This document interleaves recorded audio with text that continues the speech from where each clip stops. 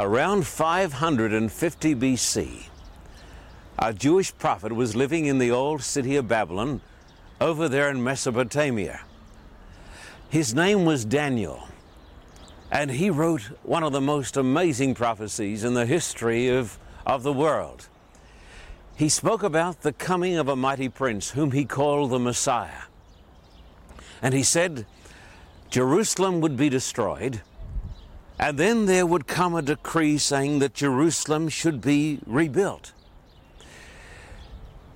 This prophecy of the destruction of Jerusalem back there was also fulfilled. Jerusalem was destroyed by the Babylonians. And the prophecy about the restoration of that old city was also fulfilled. Because in 457 BC, Artaxerxes Longimanus made a decree that the temple in the city of Jerusalem should be completely restored. But Daniel the prophet said that from this time of restoration, from the decree which happened in 457 BC, there would be 483 years until the coming of the Messiah. If you add those 483 years to 457 BC, you come to the significant year of 27 AD. And in 27 AD, we are told in the book of Luke, Jesus Christ appeared as the Messiah right here in his own land. He came here to the land of Israel and started to preach in the very year 27 AD. What a remarkable fulfillment of the prophecy. Jesus came here to the city of Jerusalem, and here he commenced his preaching and he did his work, and he worked around the streets of Jerusalem, around the streets of Israel, up there in Nazareth, right across Galilee for 3.5 years. And then in 31 AD, he came here and was crucified according to the Word of God. You see, my friend, we believe in the Bible not just because of blind faith, but because of the amazing evidence. The Word of God is shown to be true by the sure word of Bible prophecy. I say to you today, as I stand here on the Mount of Olives, you can believe in God. You can believe in the Bible. You can believe in Jesus Christ. I'm going to talk to you today about Iraq. I'm going to tell you of my visit to Iraq and some of the amazing things that I saw in Iraq, some of the amazing things that happened to me. I'm also going to give you the history of Iraq, which is the oldest civilization on the face of the earth. American civilization, at least the United States, goes back 200 or 300 years. This is a civilization that goes back 6,000 years. And then I'm going to show you what the Bible prophecies say, if anything, about Iraq. Would you please open your Bibles and turn with me to the book of Genesis. Genesis 11 and verse 31. The Bible says, Terah took his son Abram, his grandson Lot, son of Haran, and his daughter-in-law Sarai, the wife of his son Abram, and together they set out from Ur of the Chaldees to go to Canaan. But when they came to Haran, they settled there. Ur of the Chaldees and Haran are both in Iraq. The history of three great religions start in Iraq. That's the religion of the Jews, the Christians, the Muslims. It all starts in Iraq. The history of civilization just may end there also. If you come over here to Genesis chapter 2, 14 and 15, you read a very, very interesting story. Genesis 2, 14 and 15, and it describes the location of the Garden of Eden. Verse 14 says, the name of the third river is the Tigris. It runs along the east side of Ashur, or Syria, and the fourth river is the Euphrates. And verse 15, the Lord God took the man and put him in the Garden of Eden to work it and take care of it. It appears that the Garden of Eden was in the locality of the land of Iraq. It appears also that it went over to the Mediterranean Sea and down into the land of Egypt. But Iraq was a part of the Garden of Eden. Therefore, the history of the human race starts in Iraq. It may finish there. Let me tell you of my visit to Iraq, because it's an amazing story. Some time back, I was trying to get a visa to go to Iraq because I wanted to go down to Babylon and take pictures of Babylon. And I also wanted to go to Nineveh and to a place by the name of Nimrod or Kala in the north. And so I called our church office to see if they had had any contacts in that part of the world. I called the General Conference. They tried to be helpful, but they had nothing they could do to help me to get to Iraq. But somebody said to me, why don't you call Harvard University, because there is a certain professor there who's been working in Iraq, and maybe he can get you a visa or recommend you to the Iraqis. And so I called Harvard University, and I talked to the professor of archaeology, and even though he was very helpful to me, he said, I don't know if there's anything I can do because of the international tensions. But he said, there's a professor at the great Catholic University of Notre Dame. And if you call there, this man has got excellent contacts with the Iraqis. So I called him, and he said, I'd like to help you. But he said, I can't do anything personally. What you should do is call the State Department, United States State Department in Washington. And he said to me, I don't know if they can help you because nobody has got too many good contacts at present with the Iraqis in Washington. So I called the State Department, and when you think of a vast bureaucracy, it's very, very difficult. Calling the State Department in Washington, it's one chance in a sort of a million. And they put me through to the people who deal with the press, because there they have an organization that cares for the press in various parts of the world, and they had some people who cared for the press who tried to get into Iraq. And they put me through to a lady there, and she said, the man you need to see is on vacation. And she said, what is more, you have no chance in the world of getting to Iraq because the State Department is not going to talk to the Iraqis about getting you a visa. They've got other things on their mind. I said, when should I call back? She said, he's on an extended vacation. And so I said to her, what do you suggest? She said, I can make no suggestions. You can't get to Iraq. She said, just by way of idle curiosity, what is your name? And we'll write it down. And who would go with you if you could go? Well, I said, we have a cameraman from Texas. His name is Buddy. And I have, so that sort of gives the game away, doesn't it? I said, there are another two people who'll be coming with me, Jim and Joyce Neergaard. She said, would you spell the name Neergaard? I said, N-E-E-R-G-A-A-R-D-E, Jim and Joyce Neergaard.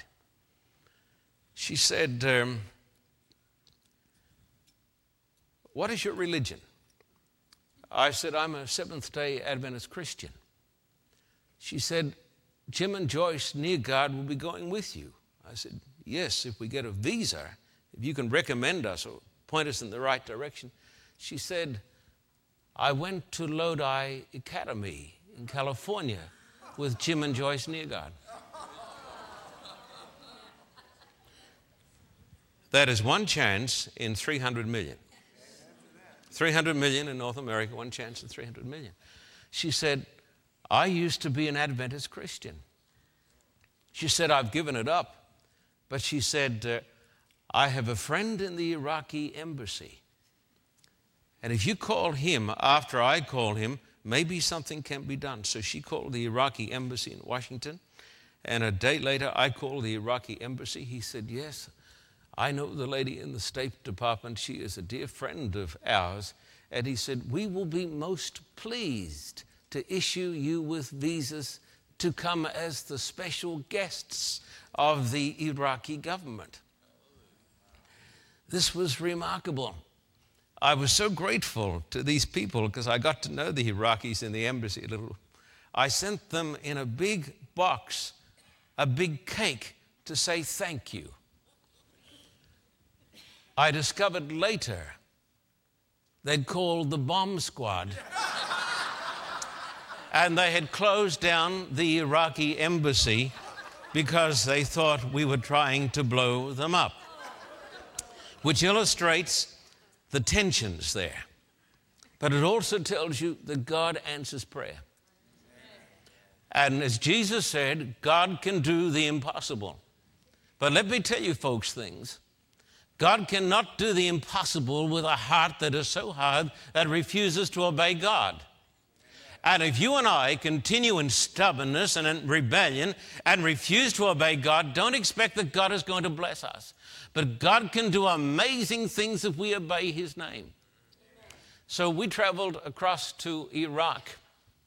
I went into this great hotel overlooking the city, and the first thing I did was to open the shutters and get my cameraman to set up his camera on the balcony and do a pan of the city. Everything that we could see, we took pictures of. And a few hours later, actually it was shorter than that, there was a banging on the door, and I went to the door, and there was a fair portion of the Iraqi army.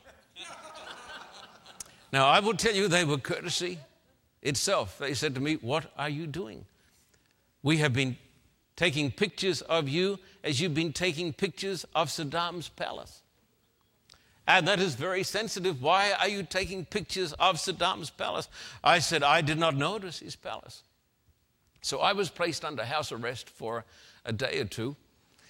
Then they said, "We want to take all of your video and we want to edit your video."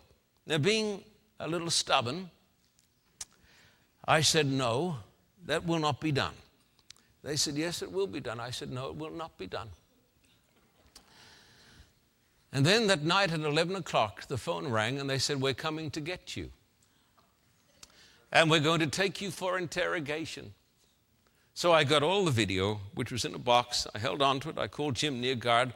And Jim and Joyce are courageous people. They are anything but wimps. They have courage. And Jim and Joyce came up to my room, and Jim said, "Where thou goest, I will go." And so we were taken by the Iraqi officials downtown, put in the back of a motor car, and driven through the back streets of Baghdad for an hour or so. And then we were taken to a government building, and I was taken inside, and I was interrogated, and they said, "All this can finish if you give us the video." And I said, "No, I will not give you the video." They said, "Why not?" I said, "Because we have a program. And we are putting on a series of meetings in the Shrine Auditorium, and this video is going to be shown. And if your people get to the video and wreck it, my purpose in coming here will be in vain." And so I called the Iraqi embassy, and we called the American embassy. And the Iraqis, I will emphasize, were very courteous to me. They did not touch me. They did not harm me. But after an hour or two of interrogation, they put me in a car, and they sent me back to the hotel. But they said, "You will not leave Iraq until you give us the video." And so the days went by and time was getting by, and in the end I took the videotape and we got our team and we knelt around the videotape and we said, "God, we put this into your hands. Please protect it. Don't let these people destroy the video that we have taken." Then we told the soldiers, "You can come and take the video." And so they salamed us and they took the video. And when they brought it back, we wondered whether everything had been wiped out. But when we got to Jordan and looked at it, we had some equipment in Jordan. When we looked at it, they had just taken out the sensitive pieces that concerned Saddam Hussein. God protected us there. He put His hands over us there. I've seen the protecting hand of God. I've felt the hand of God upon me. Then we went down to Nebuchadnezzar's summer palace. We went down to Babylon, which is south. Now, let me bring you over here to the blackboard and give you an idea of where some of these countries are. And then I will tell you of the experience I had in Babylon. Here is the land of Egypt. Over there is Saudi Arabia. To the north is Jordan, Syria. There is Iraq. There is the land of Lebanon up here. And stuck in here is the little land of Israel. It's hard even to get it on the map. And this will be most likely the land of Palestine, and this is where all the fighting is going on at present. But over here, if you go south of Baghdad, this is the city of Baghdad, you go down south towards Kuwait, and I've been to Kuwait too, is the city of Babylon. I've been to Babylon on many occasions. It is the city of Nebuchadnezzar. It is the great city that is mentioned in the Bible. And because I love the Bible, and because I want people to believe the Bible, I've made it a career to investigate archaeological sites. And when I went down to Babylon, I wanted to see Nebuchadnezzar's summer palace, which is a great mound of rubble, and bricks and stones and broken statues. It must be, I have pictures of it, it must be more than 100 feet high, just the mound. And so we got permission from the Iraqi Department of Antiquities, and we set out and went down to Babylon on a beautiful, beautiful crisp morning. Then we climbed up the mound of Babylon. I want you to visualize this. We have Jim and Joyce. Jim is carrying the camera. Buddy is carrying something else, and Joyce is carrying the makeup gear. And we have one or two Arabs with us in their Arab garb. And I've taken it upon myself to carry the tripod for the camera tripod. Not the tripod. Well, I did have the tripod too, but the tripod is covered by a big case. It looks like a bazooka. It's about this high. It's a big round thing, and it's black. So we went up the top of the mound, a little bit like Mr. Magoo. And we set up the camera on the top of the mound. Joyce was standing there, and we set up the microphone system and everything. And we started to do a pan of the area of Babylon. We've got all this on videotape. We probably got some of the only videotape in the world on these sites. And as I'm standing there giving a talk in Babylon, the sky is filled with helicopters, gunships. Gunships. And several of them are circling around us. We wave to them. We say, these Iraqis are wonderfully gracious and friendly people. They're even escorting us down here. So we're taking pictures, waving at these helicopters, gunships. And then another contingent of the Iraqi army comes puffing up the hill.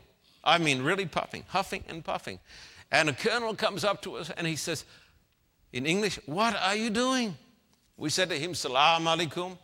He said to us, Alaikum salam. Then he said, what are you doing? We said, taking pictures. He said, what is that big black thing you had on your shoulder? I said, it's the case for the tripod. I said, what is the problem? He said, you see down there on the road? You see down on the road 100 yards from you? Yes.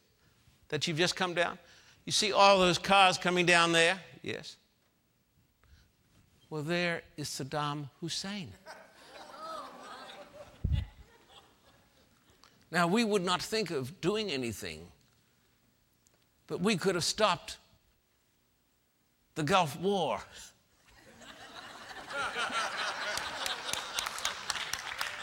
I find it hard to understand with all the intelligence they have. And here we bungle into a spot, and I'm walking around with a big tripod. Of course, we only wish those people well. Let me tell you something. I hate to see wars because the wars are not fought by the leaders. You don't see the leaders in there fighting, do you? It's the ordinary people. And if you met the ordinary Iraqi person, he's about the kindest and the most generous person you'll ever meet. Kind, generous, and loyal. And so down there in the summer palace, we saw the hand of God protecting us. But I saw something else that amazed me. I want you to come over here to Isaiah 13 and verse 19 and onwards. Isaiah chapter 13 and verse 19 and onwards.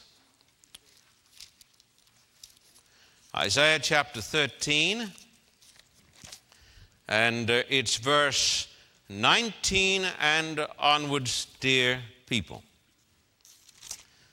Okay, here's a prophecy about the city of Babylon. Verse 19 says, Babylon, the jewel of kingdoms, the glory of the Babylonians' pride, will be overthrown by God like Sodom and Gomorrah. She will never be inhabited or lived in through all generations. No Arab will pitch his tent there. No shepherd will rest his flocks there. But desert creatures will lie there. Jackals will fill her houses. There the owls will dwell, and there the wild goats will leap about. Hyenas will howl in her strongholds, jackals in her luxurious palaces. Her time is at hand, and her days will not be prolonged. Hard to believe this, I know. But when I was there, struggling up the hill, carrying the tripod and the case, as we went into the palace of Nebuchadnezzar, we were not looking for anything. We were there to get some pictures, and we were not expecting this to happen. But as we were there, all of a sudden, across our path came a little jackal. He ran out of one of Nebuchadnezzar's palaces, one of the rooms in the palace. Little jackal. Exactly as the prophecy said, the jackals would be there. I picked up some, not rocks, but I picked up some bricks that I have at home in a secure place. Picked them up there with the name Nebuchadnezzar actually written on them. Gives you goosebumps to see how the prophecy has come to pass.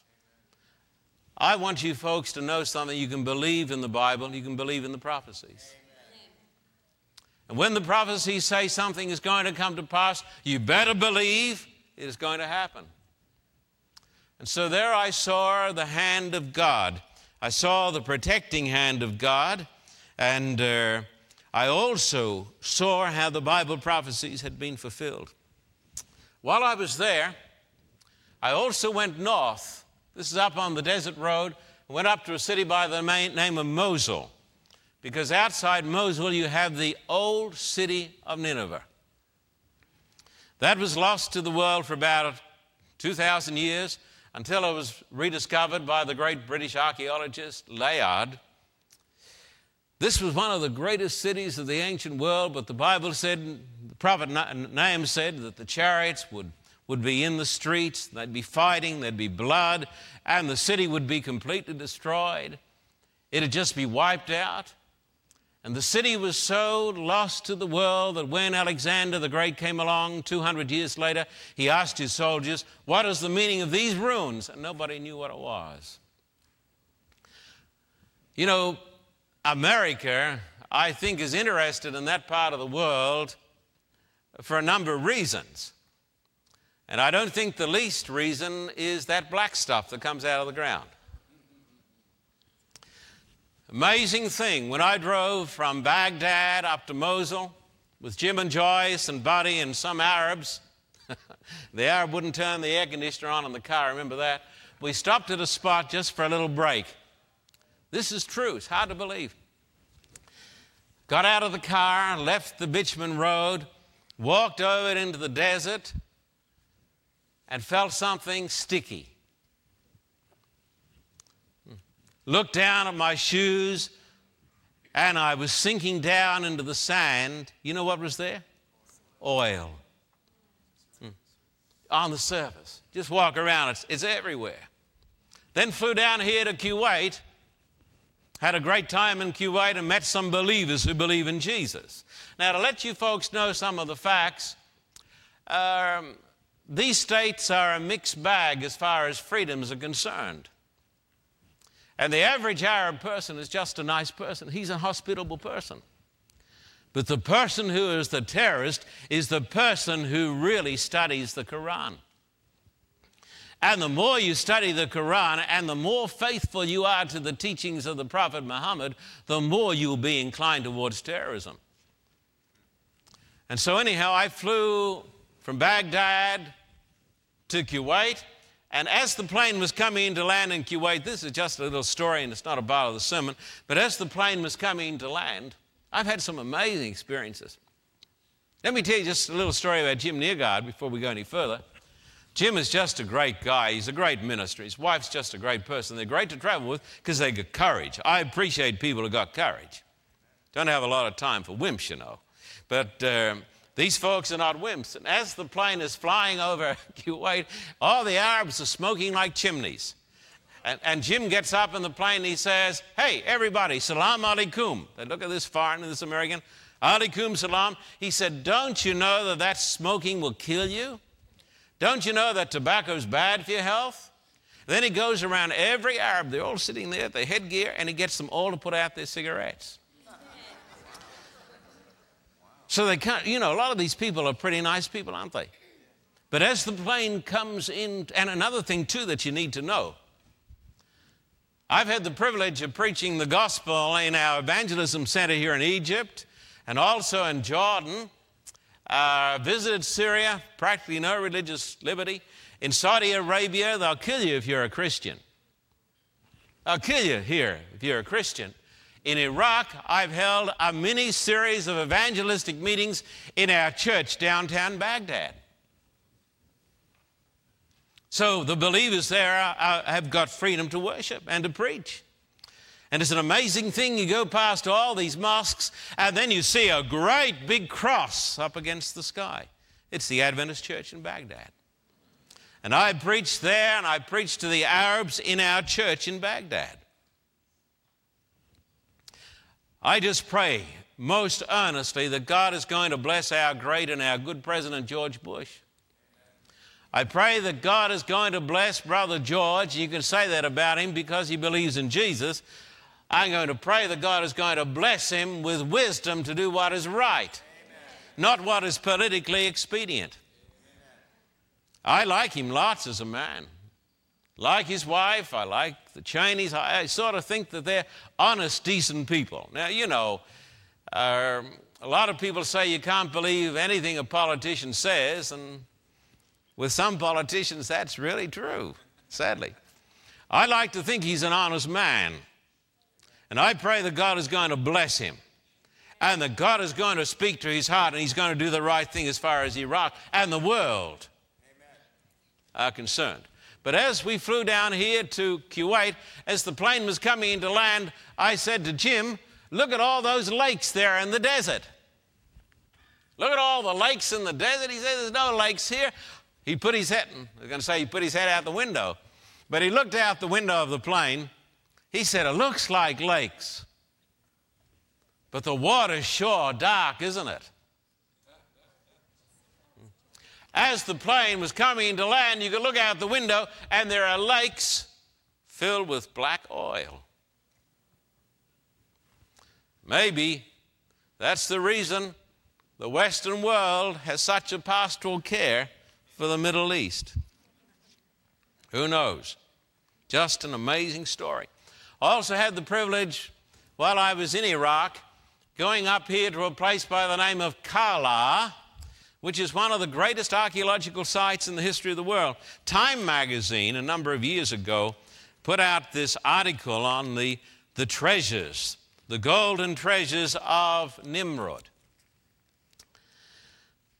I was the first foreigner, by the grace of God, to get there. Say this with just a little joy.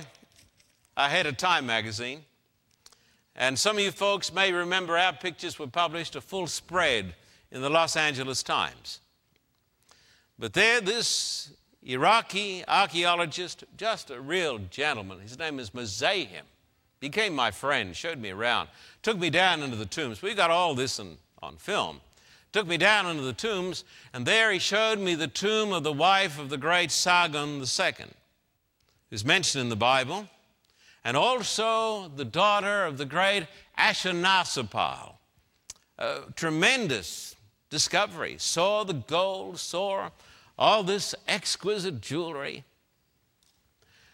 But when you go to these places, my friend, you're really going to the places where the prophets used to walk, and you can have confidence in the Bible because what the Bible said about those places is absolutely true, and the prophecies came to pass. I believe in the Bible.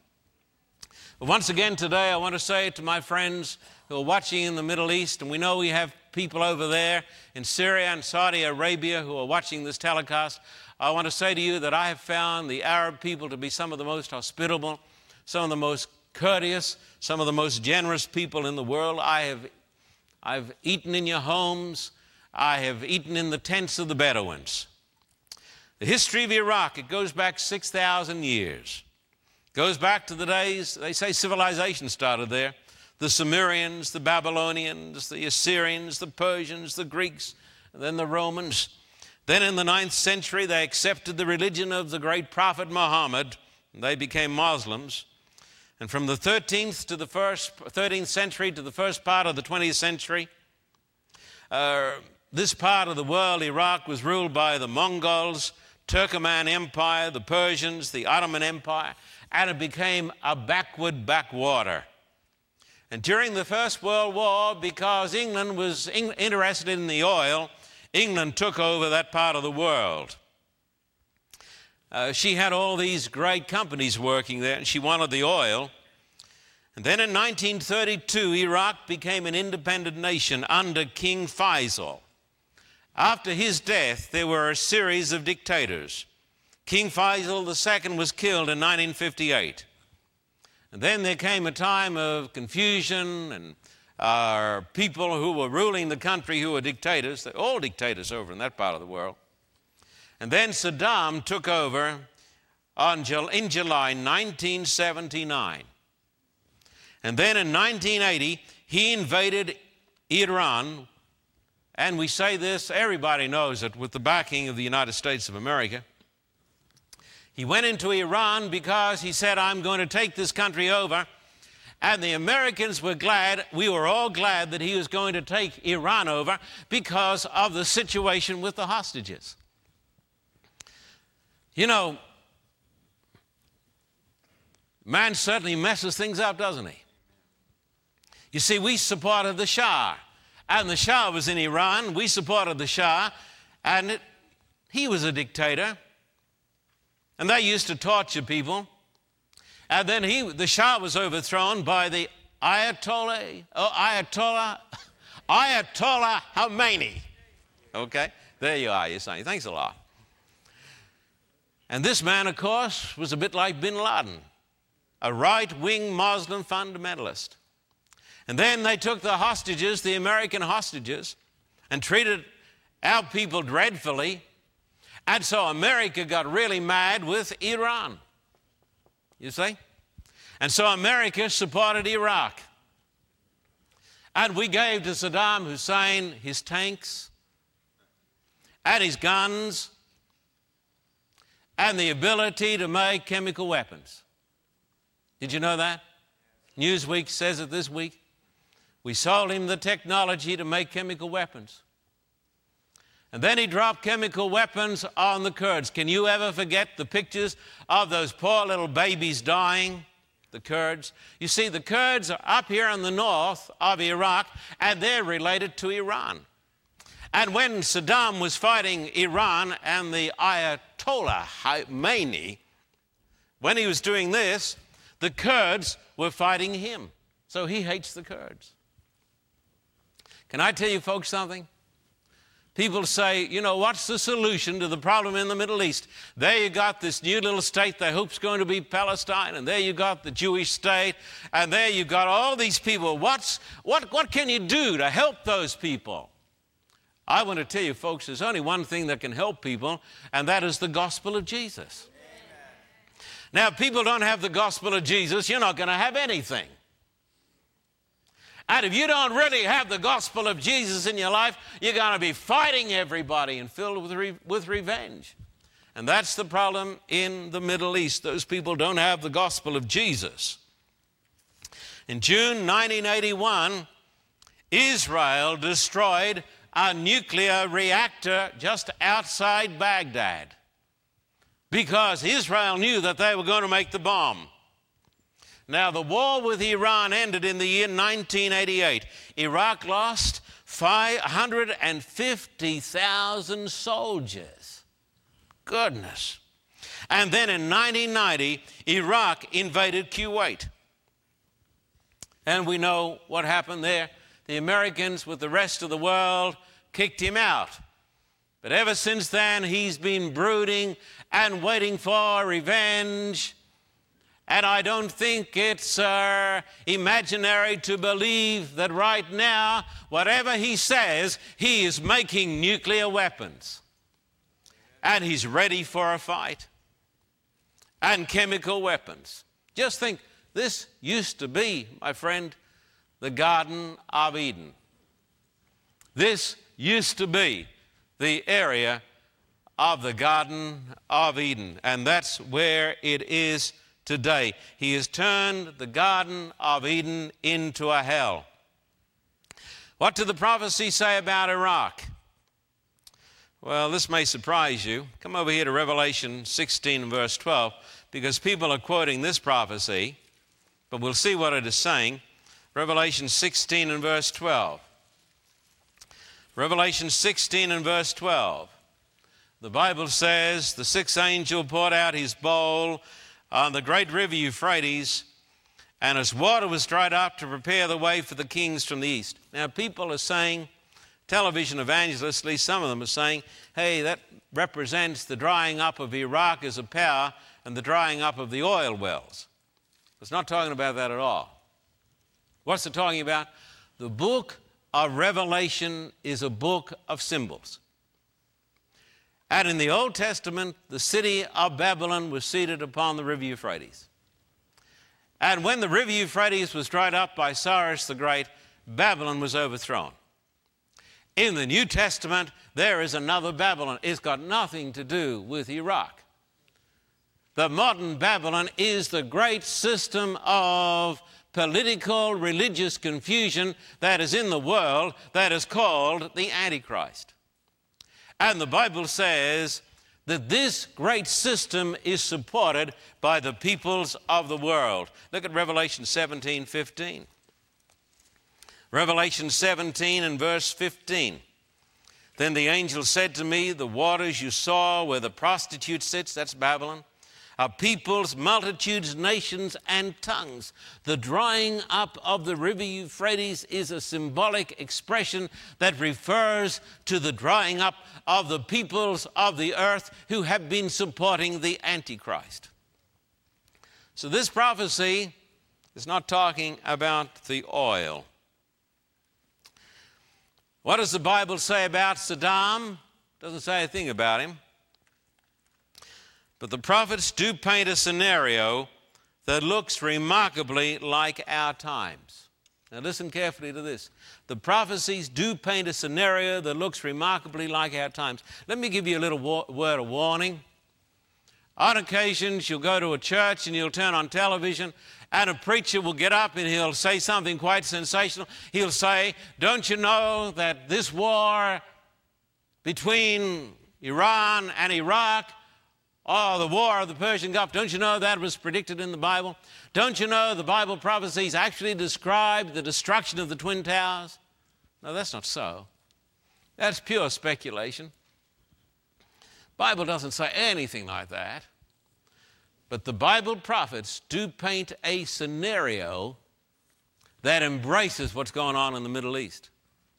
And that scenario looks awfully like our times. Come over here to Revelation 11. Revelation 11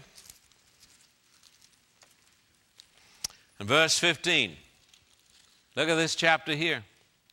The seventh angel sounded his trumpet, and there were loud voices in heaven which said, the kingdom of the world has become the kingdom of our Lord and of his Christ, and he will reign forever and ever. The kingdom of God is going to come again, friend. Verse 18 and 19, the nations were angry. Are they angry today? Yes, goodness me. The nations were angry and your wrath has come. The time has come for judging the dead and for rewarding your servants, the prophets, and your saints, and those who reverence your name, both small and great. Now say it with me. And for destroying those who destroy the earth. So Jesus is going to come when the nations have got weapons to destroy the earth. Then God's temple in heaven was opened, and in his temple was seen the ark of his covenant. And there came flashes of lightning, rumblings, peals of thunder, an earthquake, and a great hailstorm. The Bible does describe weapons of mass destruction. There's no doubt about it. America stands for democracy and the best things in the world. You believe that, don't you? And the reason America became the greatest nation in the world was because America had her faith in the Bible.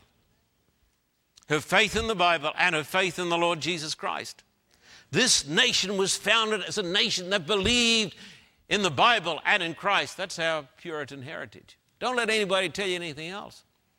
Don't let anybody tell you that the strength of America is found in having all the pagan religions in the world. That's not true. The strength of America is her Protestant Pilgrim Father heritage. And that's politically incorrect, but the problem is with those who disagree with it, you're wrong. This is the truth. But these nations that we call the Bible lands are not the Bible lands anymore. This is where the Bible was written. But you know why these lands are not the Bible lands? Because these religions, on the whole, are intolerant religions. And they've closed down all the churches. I challenge anybody watching this program, if you don't believe this, go over there and have a look. How many Christian churches have you got in Saudi Arabia? You know how many? 0. How many in Jordan? Yes, you got a few there, because the government is more tolerant. How many in Syria? I don't know any. And you got a few down here in Egypt, and a few in Israel. But people say, but surely there you can go and run evangelistic campaigns. No, you can't.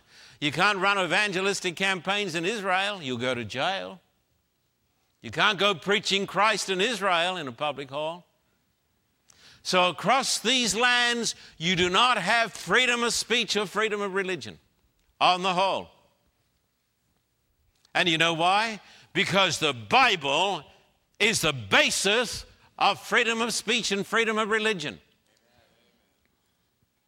Not all countries are the same.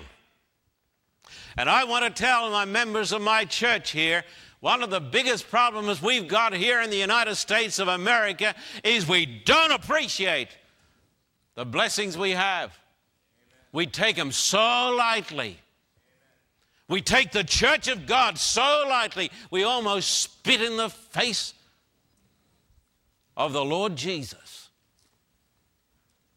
We don't take it seriously.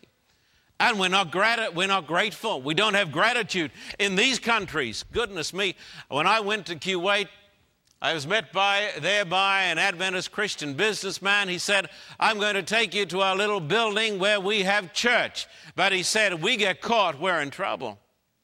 Took me to a house, and that's where they have church. Now, in these countries,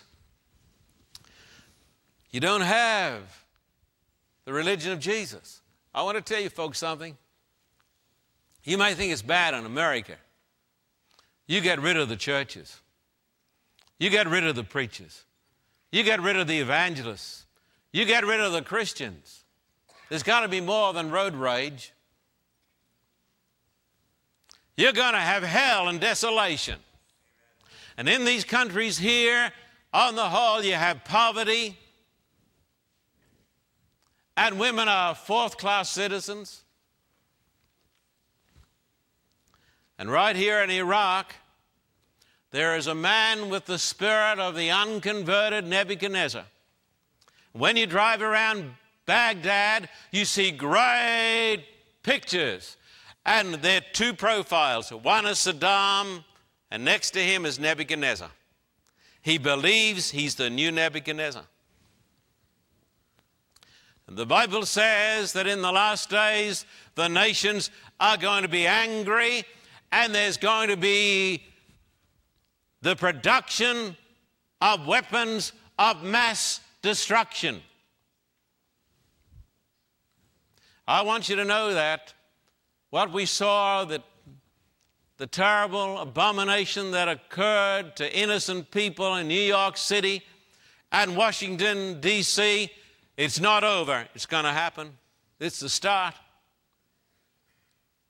The Bible says Jesus is going to come back when the nations are destroying the earth. And one of the worst scenarios that the White House is considering now is if the Americans and the British and a few others go in there, they may be met with weapons that are going to kill them by the tens of thousands, maybe the hundreds of thousands. Then where is it going to end? Where is it going to end? Is Israel going to sit quietly when she's got nuclear weapons and they're trying to drive her into the sea?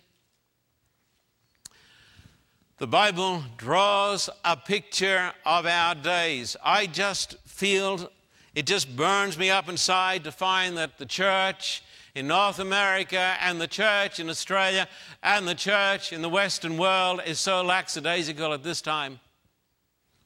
I just can't understand why we're not on fire for God. Would you come over here to Luke 21?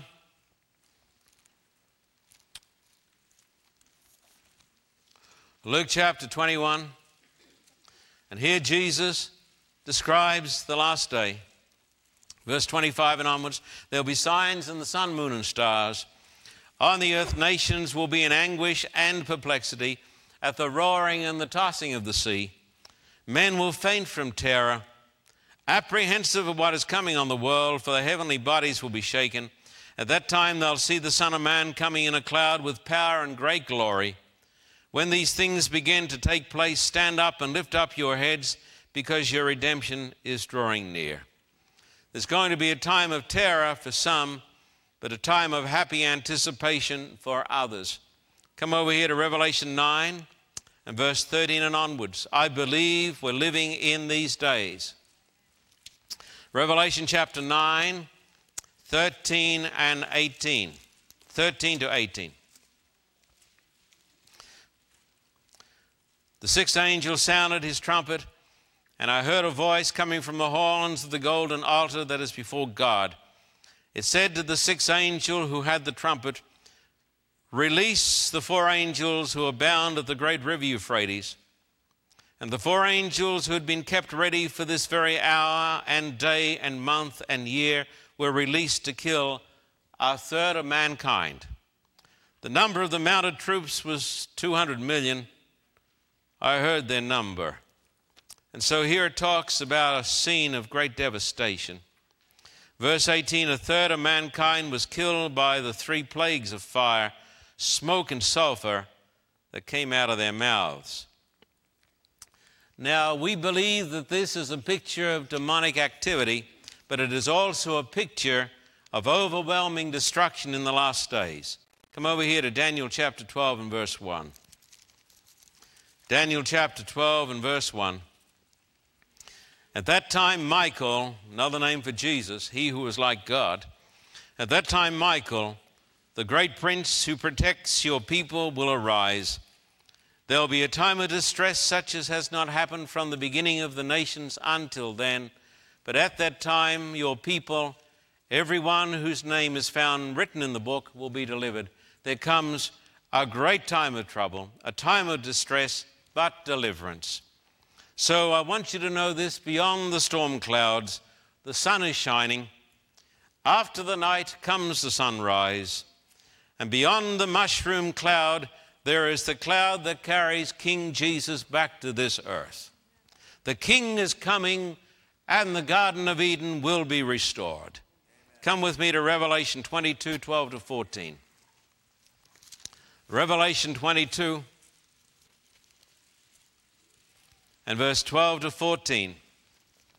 Behold, I am coming soon, my reward is with me, and I will give to everyone according to what he has done. I am the Alpha and the Omega, the first and the last, the beginning and the end. Blessed are those who wash their robes, that's so important, that they may have the right to the tree of life and may go through the gates into the city. Outside are the dogs, those who practice magic arts, the sexually immoral, the murderers, the idolaters, and everyone who loves and practices falsehood. Verse 17, the Spirit and the bride say, come, and let him who hears say, come. Whoever is thirsty, let him come, and whoever wishes, let him take the free gift of the water of life. Verse 20, He who testifies to these things says, yes, I am coming soon. Amen. Come, Lord Jesus. Amen and amen. Please kneel as we pray.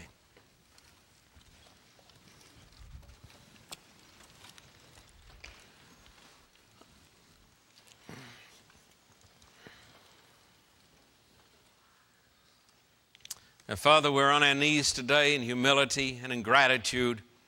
We thank you for the clarity of the Word of God. We thank you that this is true. We can trust the Bible. We thank you for the Christ who came down from heaven and died for our sins on the cross. Our Father, we can see that the prophecies are being fulfilled and the hour is late. But Lord, what's wrong with your people? Why are we so sleepy? Why are we so indolent? Why are we so careless? Why is there so little fire in the pulpit and so little fire in the hearts of the people? Oh God, visit your people and restore unto us your great salvation. Help us to realize that the church is called for such an hour as this, that the church is called to go into all the world and to evangelize. Speak to the hearts of our people in this church, Lord, who love the world more than they love you, who love their business more than they love the Christ who died for them, who love the things of this world so much that they give to Jesus an hour every Sabbath morning, and they think that he should be glad to get it from them, and they're being generous. Oh, God, convert our hearts. Teach us to love you. Teach us to be obedient to you. Teach us to get out of bed on Sabbath morning and come to church on time. Why, Lord, if we were going to meet with the President of the United States, we'd be half an hour early. We'd be all there polished up, ready to go. And when we come to you, we come late. We don't care about you, Lord, because basically we don't love you a lot. We love ourselves more than we love you. Oh, God, speak to our hearts and convert us. Put a fire in our souls. Help us not to be mad because we've heard the word of God plainly spoken today. Amen. Help us instead to accept the word that comes from the mouth of your voice, from your word. And help us to be obedient to your word. And may this be a church that is transformed for the glory of God. Be with all those wonderful Arab people in those countries, generous, kind, good people. We know, our Father, that every day, every week in Iraq, 5,000 little children die of starvation. We pray for the little children. We pray for the mums and the dads and the ordinary people who walk the streets of Baghdad and Mosul and these other cities. We pray that you'll give wisdom to George Bush, the president and the good president of this country. Give him wisdom, dear Father, not to be swept away or do anything that is wrong, but to do that which is right, to protect America and to save as many lives as possible. Give him wisdom, Lord. And cover us all with the blood of Jesus. And may this be a transformed church. And next week when Steve gets up, Father, to ask the people to participate in evangelism, may he not need to come like a beggar. Amen. But may the people be responsive. Amen. And those who are not responsive now, Lord, strike them down by your Spirit and convert them.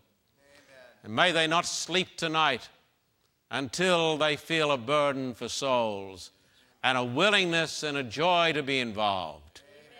So we worship you and bless you and thank you for your goodness. We thank you that we're saved by grace because we couldn't make it any other way. Cover us with the grace of God and grant us eternal salvation through Jesus Christ our Lord. Amen.